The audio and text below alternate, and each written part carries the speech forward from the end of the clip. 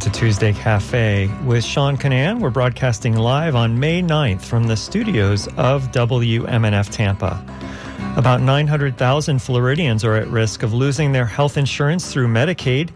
Maybe you're one of them, or maybe you know somebody who is. This hour, we're going to find out why that coverage is changing and how you can find alternatives. We're going to speak with a healthcare navigator in just a few minutes. She'll be able to answer your questions, so please get them ready. In fact, you can email your questions right now to dj@wmnf.org, or you can text 813-433-0885. But before we turn to our guest and to health insurance, I want to look at the latest news out of New College of Florida. It's a story we've been following closely since Governor DeSantis appointed several conservative trustees in early January, and many of you have called or written in with your concerns, so you can comment on this story as you listen.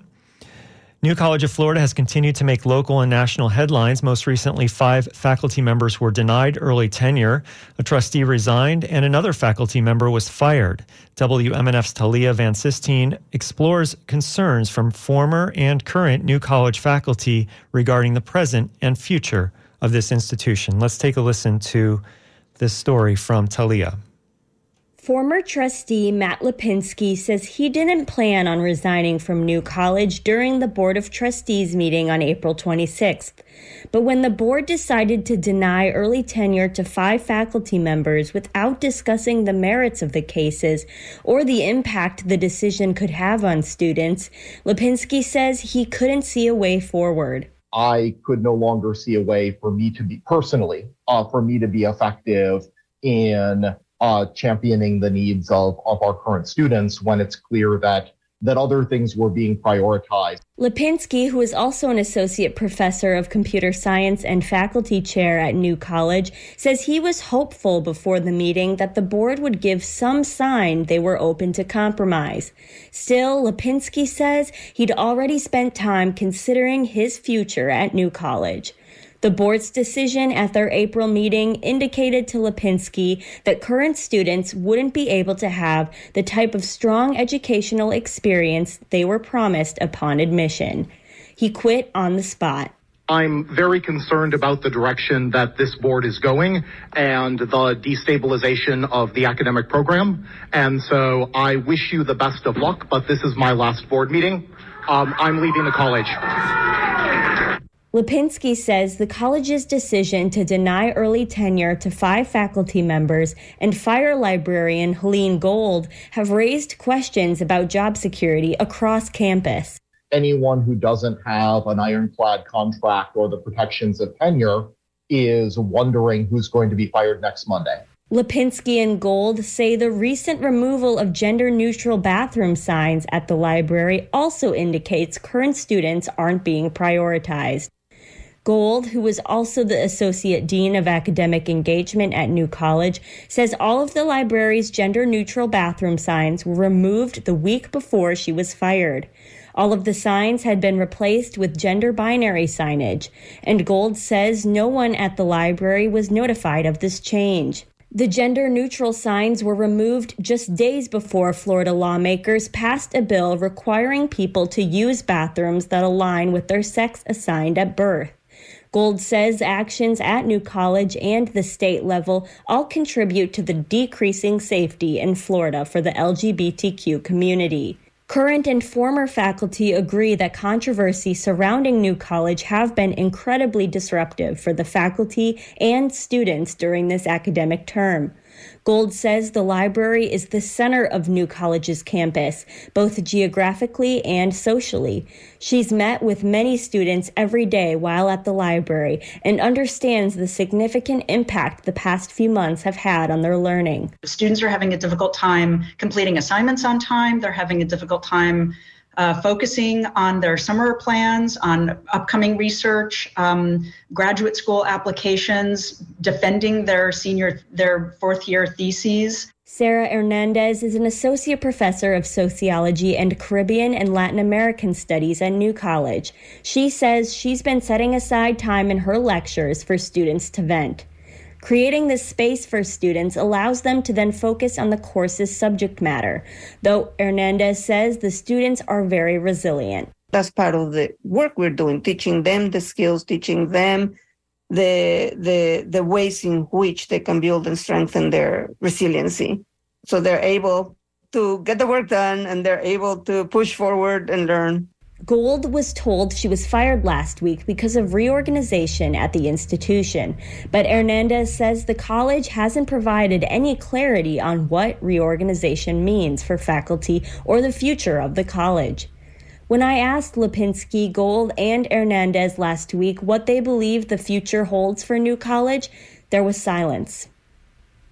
Hernandez says the silence was in part because it's impossible to know. What I can, at least I see for myself, I stay here, I stay at New College because I believe that the students do need somebody who will be there for them. And I am here for my students. From her own experience of attending a small liberal arts institution like New College, Hernandez says she tells her students they need to be prepared for change.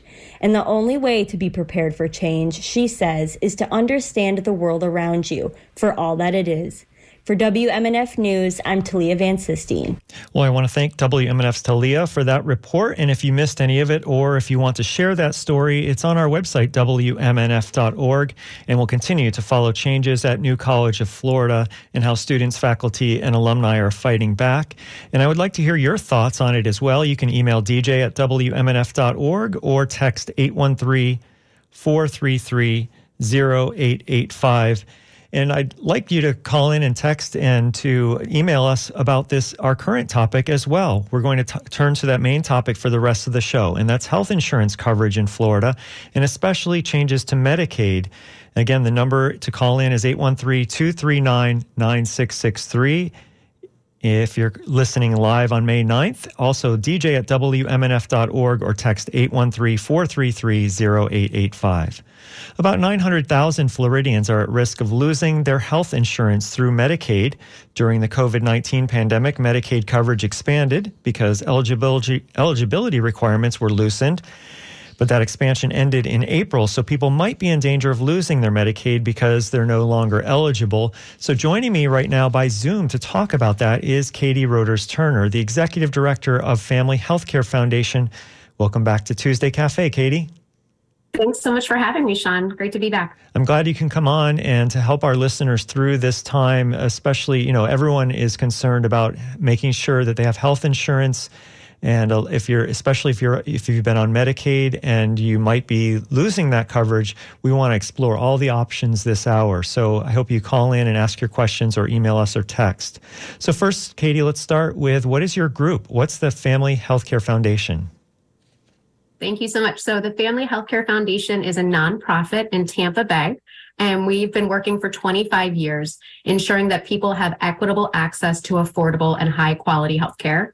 And we're funded by the University of South Florida's College of Public Health Navigator Program, the Children's Board of Hillsborough County Healthcare Services, and Florida Healthy Kids Corporation to provide free, unbiased, confidential, and one-on-one application assistance for programs that help people find affordable healthcare coverage.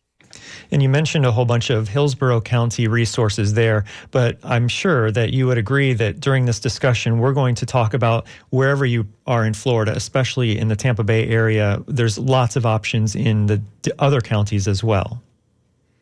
Absolutely. So for Family Healthcare Foundation, we cover Hillsborough, Pasco, Pinellas, and Polk. And we're very fortunate to be a part of a very large statewide consortium of partners under the Covering Florida umbrella. So we always are able to connect people with our counterparts around the state, no matter where they are. So let's now talk about Medicaid eligibility. What happened to it during the pandemic and what is changing with it right now? So with the onset of the COVID-19 pandemic, the federal administration instructed all states to pause Medicaid redeterminations, which was wonderful because we did not want people to lose their health insurance coverage during a global pandemic. And so that lasted for about 3 years. So now 3 years later, as the end of the public health emergency has approached, the federal administration has instructed states that it is now time to begin Medicaid redeterminations. Medicaid enrollment numbers have significantly increased during those 3 years. And so we have almost 5.5 million people who have Medicaid coverage in the state of Florida. And states were allowed to start unenrolling people when they made those redeterminations beginning on April 1st. So how has that process been playing out? So thankfully, in the state of Florida, this process will take a full 12 months. And so the reviews began on April 1st, but it was not everybody losing their coverage effective May 1st. It's going to take the full 12 months to redetermine everyone's Medicaid coverage. And the state's using a lot of different measures to ensure that they're getting people to stay in Medicaid if they are eligible, or they will be reaching out and asking people over the course of 12 months to either update their income documentation, verify their addresses to ensure they're still Florida residents. So far, we have seen a few people who have terminated Medicaid coverage, and we're hoping to get them into other coverage options that are available for them. And we'll talk about those throughout the show. But one of the things that I keep seeing is that people should keep on the lookout for a letter with a yellow stripe. What does that indicate? Great question. So there's multiple ways that the Department of Children and Families will be reaching out to current Medicaid enrollees. It could be a letter with a yellow stripe, encouraging people to complete a renewal form or to go on to their DCF My Access account to update their information. They may receive a phone call, they may receive a text message, or they may receive an email. All of these prompts really should solicit a response from people that an action is required.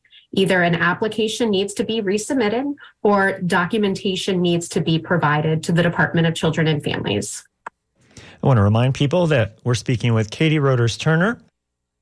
She's the Executive Director of Family Healthcare Foundation, and we're talking about health insurance, especially about changes to Medicaid availability.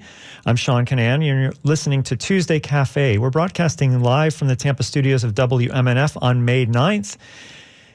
Who qualifies for Medicaid? What are the qualification criteria for single people or for families? How would someone know whether they're eligible for Medicaid in Florida?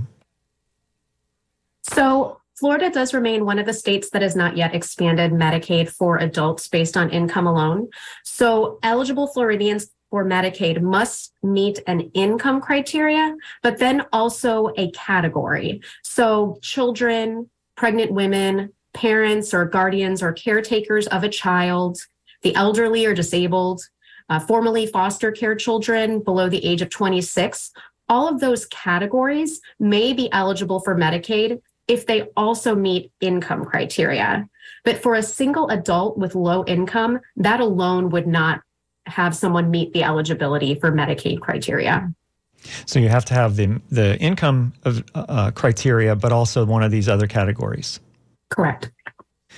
And one of the numbers that I saw is that's about $19,400 for an individual and $39,900 for a household of four. Does that sound about right? For Medicaid eligibility?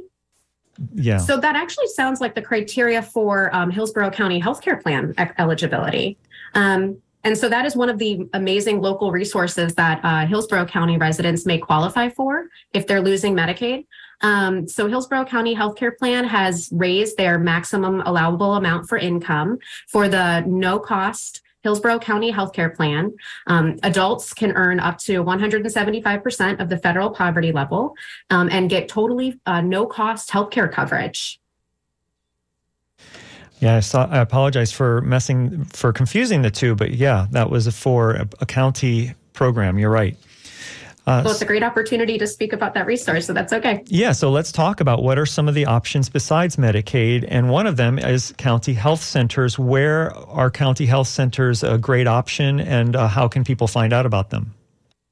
So in Tampa Bay, we're really fortunate. 3 of the 4 counties that Family Healthcare Foundation works in each have no-cost or low-cost county-funded, sponsored healthcare services and healthcare plans. So Hillsborough, Pinellas, and Polk counties all have those resources for their county residents.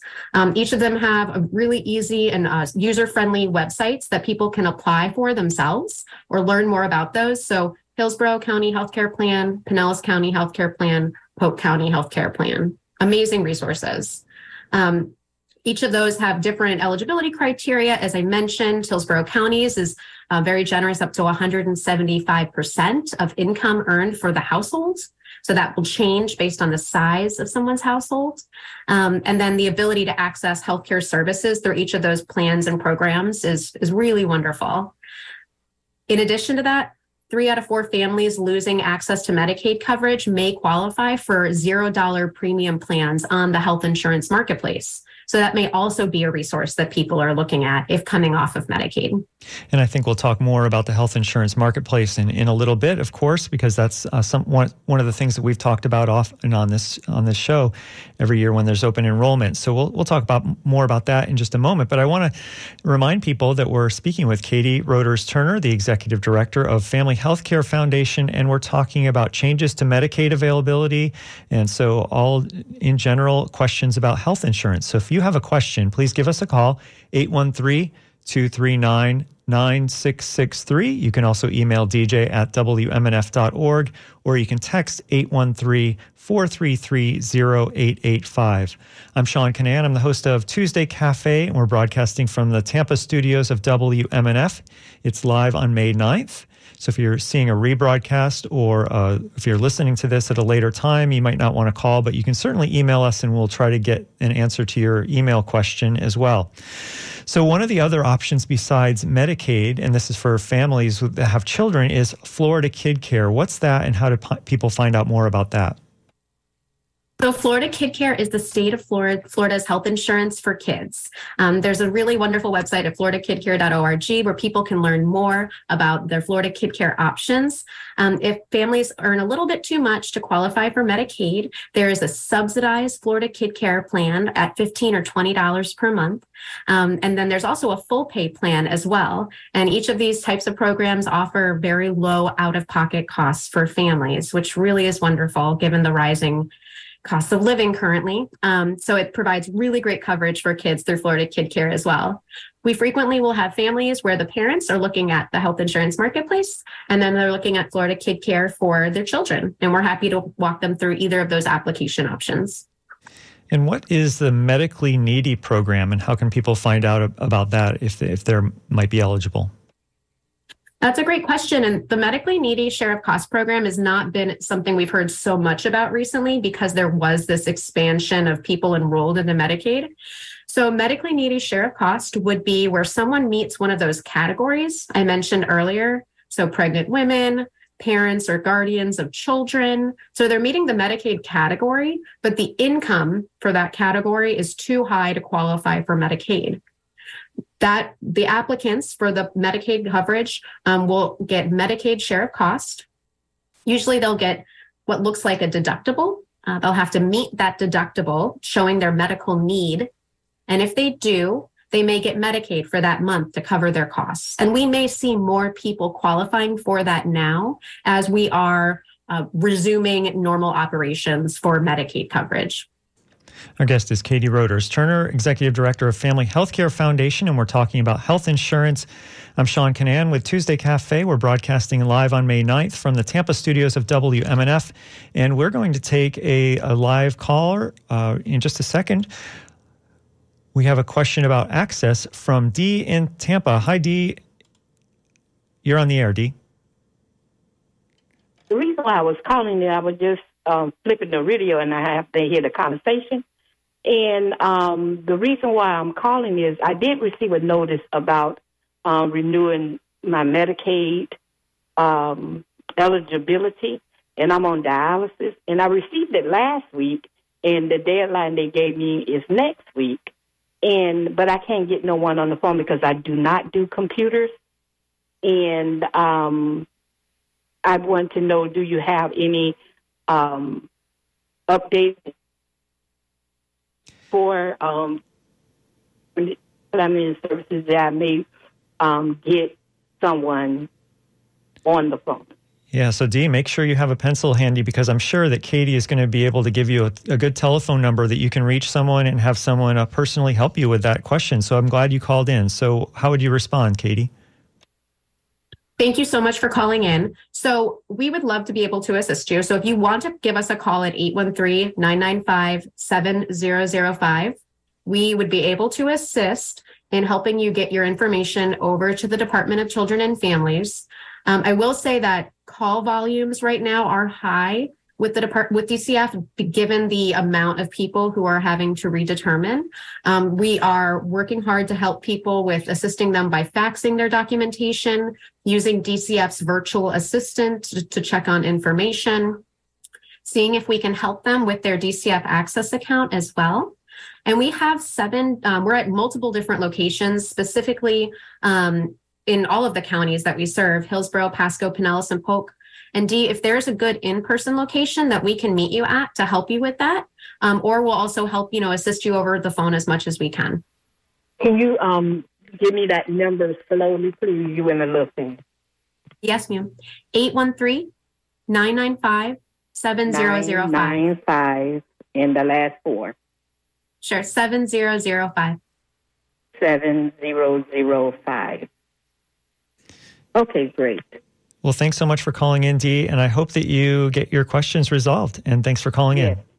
Thank you so much. Thanks. And if you'd like to call in, 813-239-9663. You can also email us at dj@wmnf.org or text 813-433-0885. If you have a question for our guest, Katie Roders-Turner, Executive Director of Family Healthcare Foundation, and we're talking about medical insurance, specifically about changes to Medicaid availability. And we are also talking about some alternatives to Medicaid, and one of them is federally qualified health centers. How can people find out about those, and what services do those provide? Great. So the federally qualified healthcare centers are a great place to receive healthcare services. In Tampa Bay, we're very fortunate to have some wonderful ones. So in Hillsborough County, we have our friends at Tampa Family Health Centers or Suncoast Community Health Centers. In Pasco, there's Premier Community Healthcare as well. In Pinellas County, Evra Health. Polk County, Central Florida Healthcare. So all of these centers are going to provide very low-cost, out-of-pocket services for people based on sliding scales, multiple locations, primary care, and some specialty care as well. And they will accept insurance, and they will also allow for self-pay too. And now might be a good time to talk about the Affordable Care Act and the services that you provide for what some people call Obamacare and getting through the health insurance marketplace. So remind us the history of the Affordable Care Act and what services are available, and how your group can help people about that when there's time for open enrollment. Thank you. So when the Affordable Care Act passed in 2010, it established the health insurance marketplace, as well as the role of navigators, certified marketplace navigators. So since 2013, the Family Healthcare Foundation has been helping Tampa Bay residents enroll into the health insurance marketplace plans. And that's a one-stop shop where everyone can see all of the plans available to them that meet the standards of the Affordable Healthcare Act, or qualified healthcare plans. And so they have to cover 10 essential health benefits, cover preventative services, and they're all available on healthcare.gov. So our navigators help people shop plans side by side, see if providers are in network, help them compare plans, and learn more about their options. And losing Medicaid will be a qualifying life event, and people are eligible to go into healthcare.gov at that time and look at their options. And when you say qualifying life event, what you mean is that typically during the year, there's only certain times when anybody can sign up for an Affordable Care Act plan. But if you have something that happens in your life, like you lose your Medicaid or you change jobs or something like that, then you might be eligible again for enrollment. Exactly. So November 1st through January 15th is the open enrollment period. But just like you said, Sean, if someone's losing their healthcare coverage, that's a qualifying life event. Getting married, having a baby, changing jobs, moving. These are all reasons that someone could get a special enrollment period to go and look at new options on healthcare.gov. My guest is Katie Roders-Turner with Family Healthcare Foundation, and most of this hour we're talking about changes to Medicaid availability. So switching back right now to Medicaid availability, if people are currently enrolled in Medicaid, typically what happens is that each year they have to check to see if they remain qualified. So that hasn't been happening during the pandemic, but that's going to start happening. So if it just is, maybe you can remind people what they can expect each year when that happens, so that it's not a surprise to them. Thank you. So usually every year, Medicaid enrollees are asked to reapply for benefits, and if necessary, update their eligibility documentation like income to determine if they're continuing to be eligible for Medicaid. And as you mentioned, Sean, this has kind of been paused for the most part for almost 3 years. So we are now resuming normal operations, and over the course of the next 12 months, all current Medicaid enrollees may need to be redetermined as eligible. State agencies are working really hard to use their own sources to decide, if someone is eligible, and not having to ask them to provide information, but they may have to. And if so, current Medicaid enrollees should be looking for letters with a yellow stripe that may have a renewal request or documentation request. They may receive text messages or phone calls or an email. And in addition to these yearly eligibility checks, it might be more frequently if people use benefits like SNAP. What's that all about?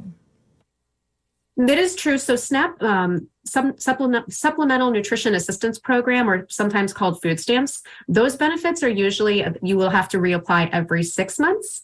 And because it is through the same portal, the DCF My Access portal, sometimes benefits are redetermined more frequently than every year if someone is also getting SNAP benefits.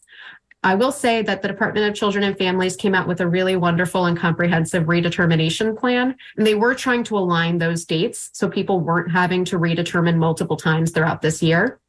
And I believe all efforts are being made to help streamline that to avoid a burden on current Medicaid enrollees. I want to remind people that our guest is Katie Roders-Turner, and she is the Executive Director of Family Healthcare Foundation.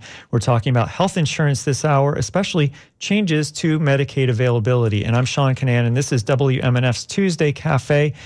Right now, we're going to listen to a story about oral health. And so afterwards, we'll talk to Katie about why oral health is important.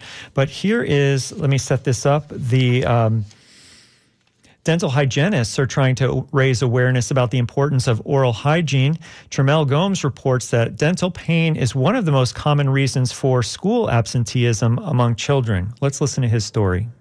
Studies show children with dental pain more likely to miss school.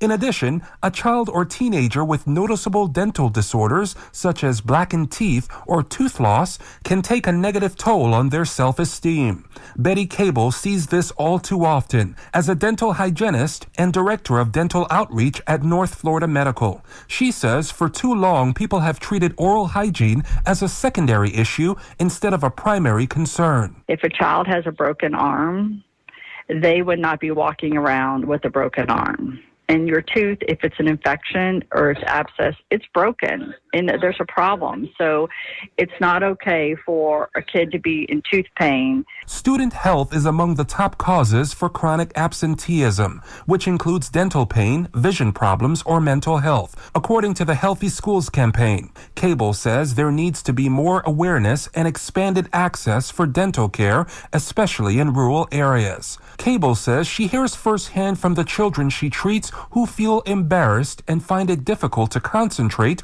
due to severe pain. She warns there are worse outcomes for untreated dental problems. Children die from tooth infections.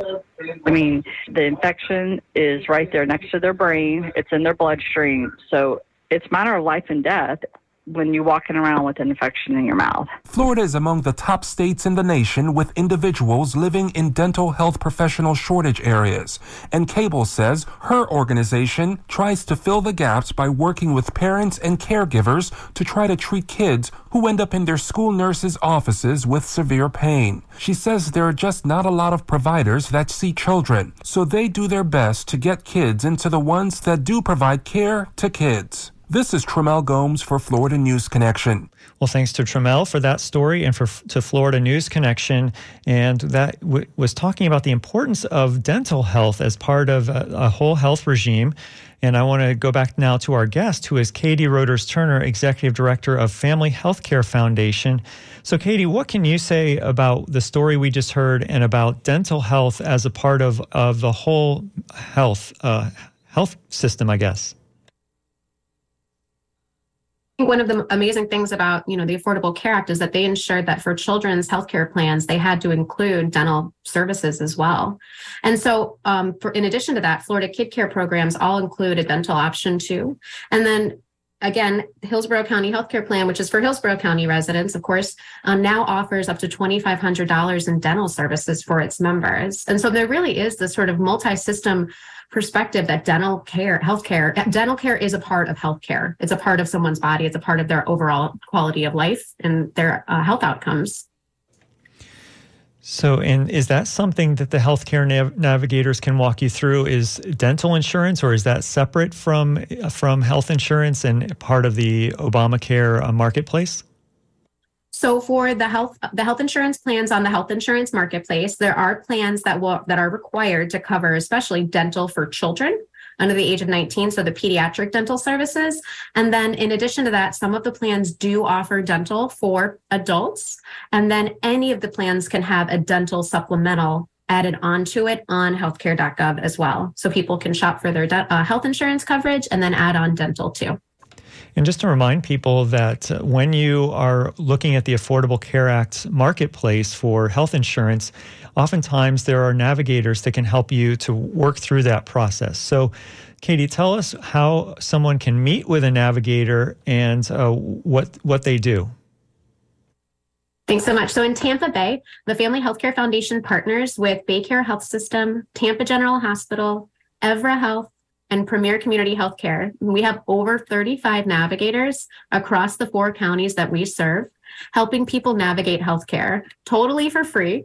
And many of our navigators have been doing this for 10 years. So we're very passionate about ensuring that everyone has access to affordable healthcare coverage that best meets their need. We're really fortunate as well to be a part of a large statewide consortium of navigators through Covering Florida, and that's run through the University of South Florida's College of Public Health. Locally in Tampa Bay, anyone can find a navigator via our website, familyhealthcarefdn.org, or by calling us at 813-995-7005. And then outside of Tampa Bay, navigators can be found at coveringflorida.org. And if English is not your first language, there's help for you there with speaking with a navigator as well, right? Absolutely. So on our website will be in English and or Spanish if needed. And then we have navigators who speak English, Spanish, Creole, Portuguese, Russian, and there's many other language options around the state of Florida as well. And a good place to start with that, if you're in the Tampa Bay area, is by calling that number 813-995-7005. And that they could put you in touch with whoever else you would need to speak with, right? Absolutely. Our guest is Katie Roders-Turner. She's Executive Director of Family Healthcare Foundation, and we're talking about health insurance this hour, especially changes to Medicaid availability. If you have questions, please call us at 813-239-9663. You can also text us at 813-433-0885. And if you'd like to email, that's dj@wmnf.org. I'm going to go now to another story we have here about healthcare. This is specifically about a medical prescription that might not be available as easily these days because of the legal process. The first one is about changes. This story there is about changes involving an important HIV medication. The Affordable Care Act requires that most private health insurance plans cover PrEP. That's a medicine that can lower the risk of getting HIV from sex by nearly 100%. But a court ruling in March might let insurers drop PrEP coverage. We're going to hear this interview between Stephen Fallon, who says that would especially harm non-white and lower-income LGBTQ people. He's the CEO of Latinos Salud, a provider in South Florida, and Fallon spoke to reporter Veronica Zaragovia. Let's listen to this, and we'll take your comments as well. 813-239-9663 or dj@wmnf.org. South Florida has the highest rates of new HIV cases in the nation. After a few days or a week of taking PrEP, you've built up essentially a wall of medications that will block the virus from getting into your body. You're supposed to take it 7 days a week. If somebody gets used to being on PrEP and then they stop, their risk of acquiring HIV can actually be higher than if they never started PrEP in the first place, because they carry that feeling of self-assurance that they may not have had before. So retaining patients on PrEP is vitally important. One of our wellness navigators' main jobs is to reach out to people if there's any gap in their PrEP refills and say, did you mean to stop taking PrEP? If you've found a new partner and you've tested negative and you don't need PrEP anymore, good for you. But if you just fell off of it because nobody called you up to check, we want to call you up and help you get back on PrEP. We have very poor health insurance coverage rates in Florida. So many people living with HIV don't stay continuously in care, and we can't rely solely upon treating people with HIV to stop the transmission. The healthcare reform law from 2010, known as the Affordable Care Act, or ACA, it requires that most health insurance plans cover PrEP for free. But you found at Latino Salud that patients might still get bills, right? Why is that? The rollout of the PrEP protection has been uneven and slow. It seems that insurance companies are slow walking acceptance of the rules that they have to provide access to PrEP with no cost sharing. So over the 3 years that our wellness clinic has been open, Veronica, we've seen patients receive bills that indicate they're supposed to share in the cost of the medication, share in the cost of the medical visit, share in the cost of the labs. That is not supposed to be that way. And let's talk about the Braidwood Management v. Becerra case. That's Javier Becerra, the U.S. Secretary for Health and Human Services. In this case, a federal judge in Texas ruled in March in favor of the plaintiffs, who argued that some requirements like covering PrEP violates their religious rights. What are your concerns about limiting preventative services? In the Braidwood v. Becerra decision, the plaintiffs were not primarily concerned about the additional costs of including ACA-mandated services. They simply wanted an exemption from having to provide to their employees regular ACA health insurance because they object to certain included services.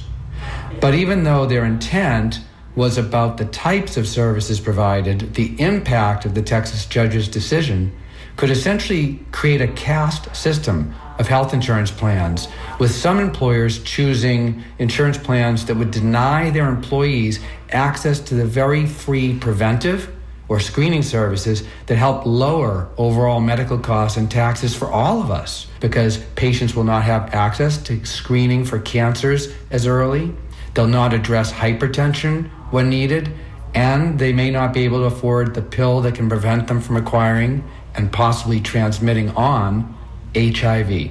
If you've heard about the Braidwood decision, don't panic. Insurance companies write their policies at least a year in advance. Nothing's going to change immediately. Next thing is, there will always be a market where somebody will say, I want to provide the better insurance rather than the crummy insurance. Well, that was Stephen Fallon of Latinos Salud speaking with reporter Veronica Zaragovia. The federal government is still appealing the judge's decision about PrEP, so it still has to play out in the courts. And you're listening to 88.5 FM WMNF Tampa. My name is Sean Canan, and this is Tuesday Cafe, and we're talking about health insurance this hour with my guest. My guest is Katie Roders-Turner. She's Executive Director of Family Healthcare Foundation. And what has prompted us to talk about health insurance today, of all days especially, is that there's been changes to Medicaid availability in the last month or two, and that has to do with the end of the pandemic, the emergency of the pandemic. And so things are kind of reverting to pre-pandemic levels with Medicaid availability, which means that kind of suddenly there could be tens of thousands or maybe even hundreds of thousands of Floridians who are no longer eligible for Medicaid. And so we're trying to look at some of the other options and how people can make sure that they are qualified or get qualified for Medicaid. And Katie, one of the things I wanted to ask you about is a comparison of Florida with other states. Because as you mentioned earlier, Florida hasn't expanded Medicaid. It was given the option to do so under the Affordable Care Act. What does Florida look like when it comes to access for low-income people to health insurance compared to other states? Some of those states have expanded their eligibility for Medicaid. Well, anecdotally, we do see a lot of people moving to Florida from other states.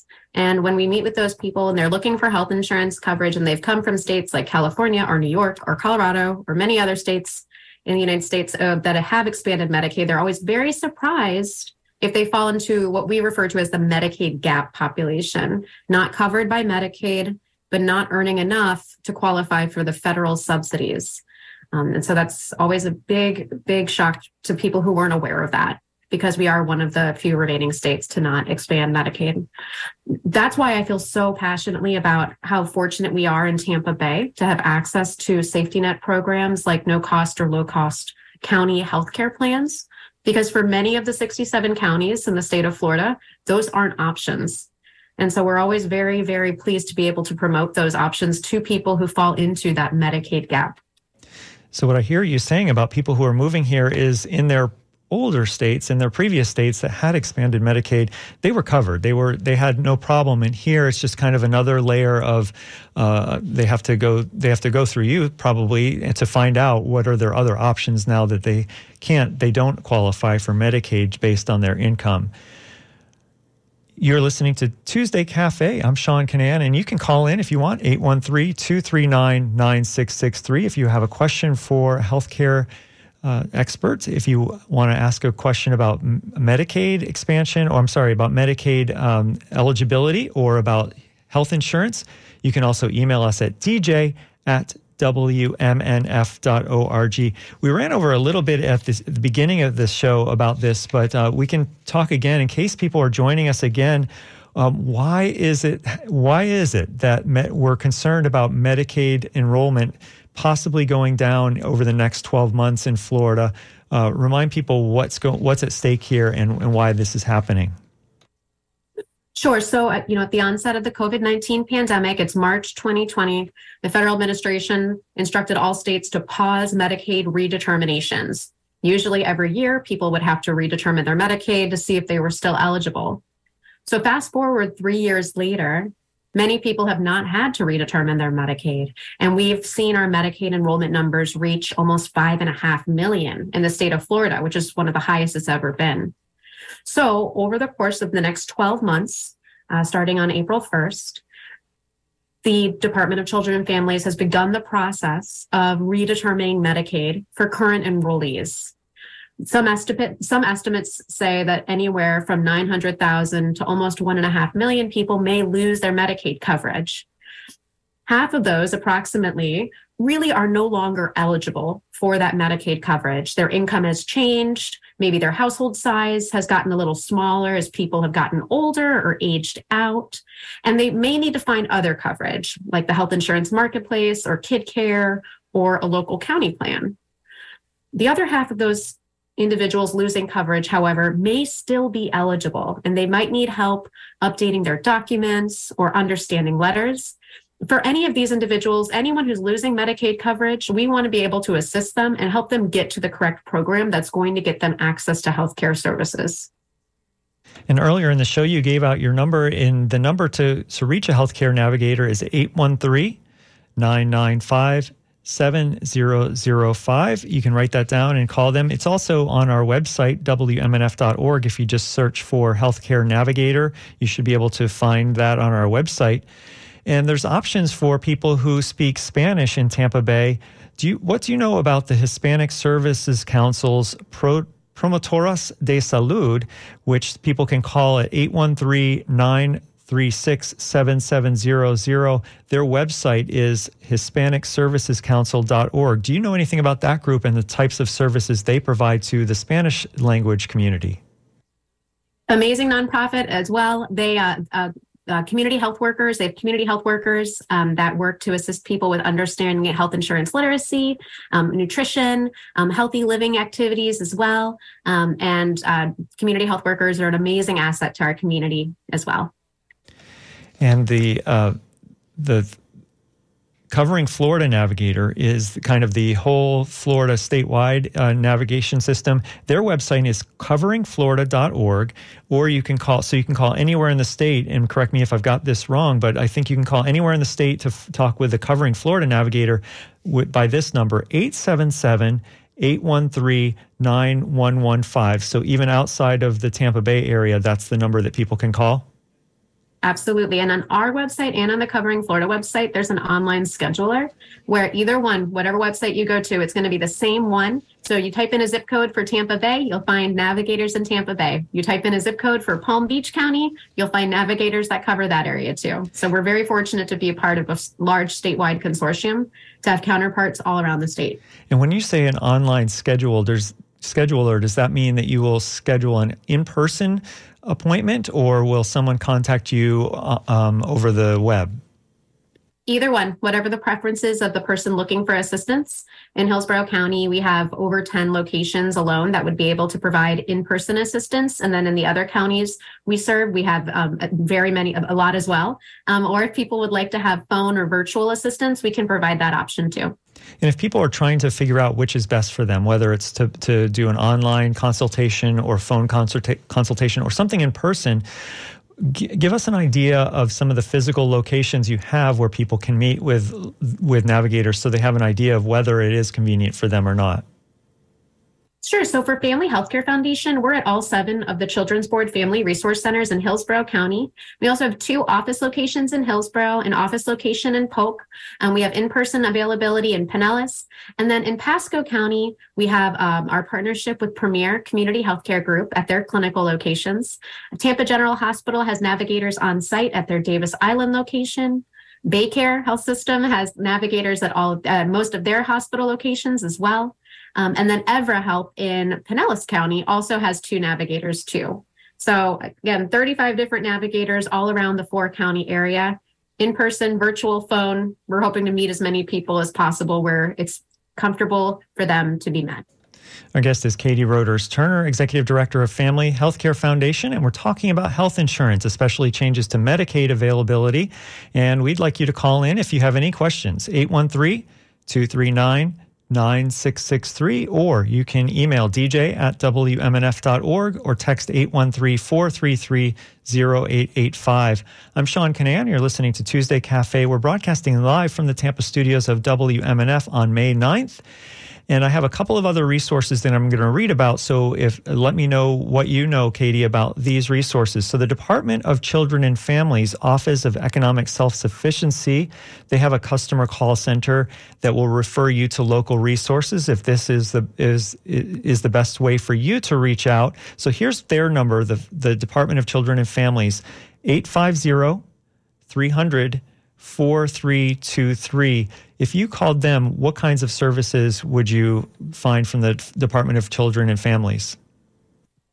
I know that they have a really great Hope Navigator initiative where they're hoping to connect people to services around the state of Florida. They've started using Find Help, previously called Aunt Bertha, to identify local resources where people live. My understanding is that they're connecting people with social services or other services that will help them live healthy lives, getting access to employment services, food pantries. So it seems to be a really great initiative. And the website for the Department of Children and Families also has instructional videos about the process on Medicaid redetermination. Are you familiar with those videos? Will they give people a better idea of how they can reapply or to find out if they're still eligible for Medicaid? And again, the website there is myflfamilies.com, where you can find these instructional videos about Medicaid redetermination.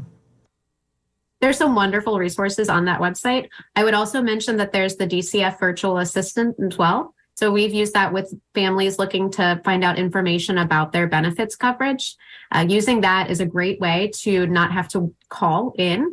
As I mentioned, call times do vary, and we do have an increase in people looking to get assistance. So any chance that you can use that DCF virtual assistant, I would highly encourage people to use it. Our guest is Katie Roders-Turner, Executive Director of Family Health Care Foundation, and we're talking about Medicaid and the changes to Medicaid availability that happened on April 1st in Florida and around the country. We're specifically focusing on Florida, of course, because most of our listeners and viewers are from Florida. And so we want to give people as much information as they can so that they can keep their Medicaid or keep whatever kind of health insurance they have, or if they're uninsured or need to change insurance, that they have options for finding out what the best way is to get medical insurance or change their medical insurance. And one of the best ways, Katie, is the number that you gave out, which is the way to call your navigators to talk to them, and they'll talk you through the process. 813-995-7005. What is that experience like when someone calls that number? What kinds of questions will the navigators be able to answer? So our navigators will do a quick screening with every person who calls, asking a few questions that may help determine which program is going to be the best fit for them. So if someone lives in Pinellas County, we're likely not going to be talking about Hillsborough County Healthcare Plan. So after just reviewing a few questions with them, the healthcare navigators will share what programs may be the best fit and then offer to schedule an appointment to do the application with that individual at an in-person or over the phone or virtual option. If an individual feels like they're able to complete those applications themselves, then we'll also share that information as well. All of these programs and applications have publicly facing websites so that people can complete that application on their own. So we're able to provide the one-on-one application assistance. We're able to assist with troubleshooting. We're happy to have ideas bounced off of us. Really, whatever is going to be the best fit for the person that's giving us a call. And what do we know about Medicaid? Is there any legislation nationally that's talking about changes to Medicaid or expanding eligibility to everyone in the country? Is there anything on that grand of a scale that's coming up, or what should kind of people keep an eye on if they're interested in healthcare policy at the national level? Is there anything that's happening, I guess, in Congress or with the federal agencies about health insurance? You can say that in the state of Florida, there's some wonderful organizations that are working on policy changes. So agencies to keep in mind, Florida Voices for Health, Florida Health Justice Project, Florida Policy Institute. These are Florida agencies that are focusing on benefits for residents of the state of Florida. Nationally, we know that we've seen a lot of increase to the support for existing legislation for the Affordable Care Act. So we saw an expansion to navigator services, an increase in advanced premium tax credits. A lot of that was in response to COVID-19. So we believe that support will be continuing at least through 2024. And then after that, we are kind of just waiting and seeing what might be on the horizon. Well, Katie, before I let you go, is there anything else that we haven't covered in this hour about health insurance and the navigator system and Medicaid changes? Is there anything else that our listeners should know or anything you'd like to say as we wrap up? Thank you. So this is not a time to panic. As we mentioned, not everyone's losing their Medicaid coverage in the month of May, but changes may be coming for Florida families. And we want to be able to be there to assist them as much as we can. And we know we can't do it alone. We've got a large community of people who are invested in ensuring, especially that Tampa Bay residents have access to affordable or no-cost coverage. To meet with a navigator, please give us a call at 813-995-7005. Well, I want to thank you so much for coming on WMNF's Tuesday Cafe today, Katie. Thank you for having me. Katie Roders-Turner is Executive Director of Family Health Care Foundation, and you can watch this interview on WMNF WMNF.org beginning this afternoon. And Tuesday Cafe also airs on the television station TBAE on Tuesdays at 8 in the morning and at 2 in the afternoon. I want to thank our phone screener, John Dunn. You've been listening to Tuesday Cafe. I'm Sean Canan. I'm News and Public Affairs Director at WMNF Tampa. We'll be back next Tuesday at 10, and we're going to talk next week about a national treasure in Sarasota County called Warm Mineral Springs, a great environmental spot. During this time slot tomorrow, Shelley Reback will host Midpoint. And coming up next is Wavemakers with Janet and Tom Scherberger. They'll speak with meteorologist Dennis Phillips, who will discuss Hurricane Ian, the 2023 hurricane season prep, and the climate crisis. You are listening to Tuesday Cafe. We're coming to you live on May 9th, 2023 from the studios of WMNF in Tampa. Thanks so much for listening, and thanks to everyone who contributes at WMNF.org.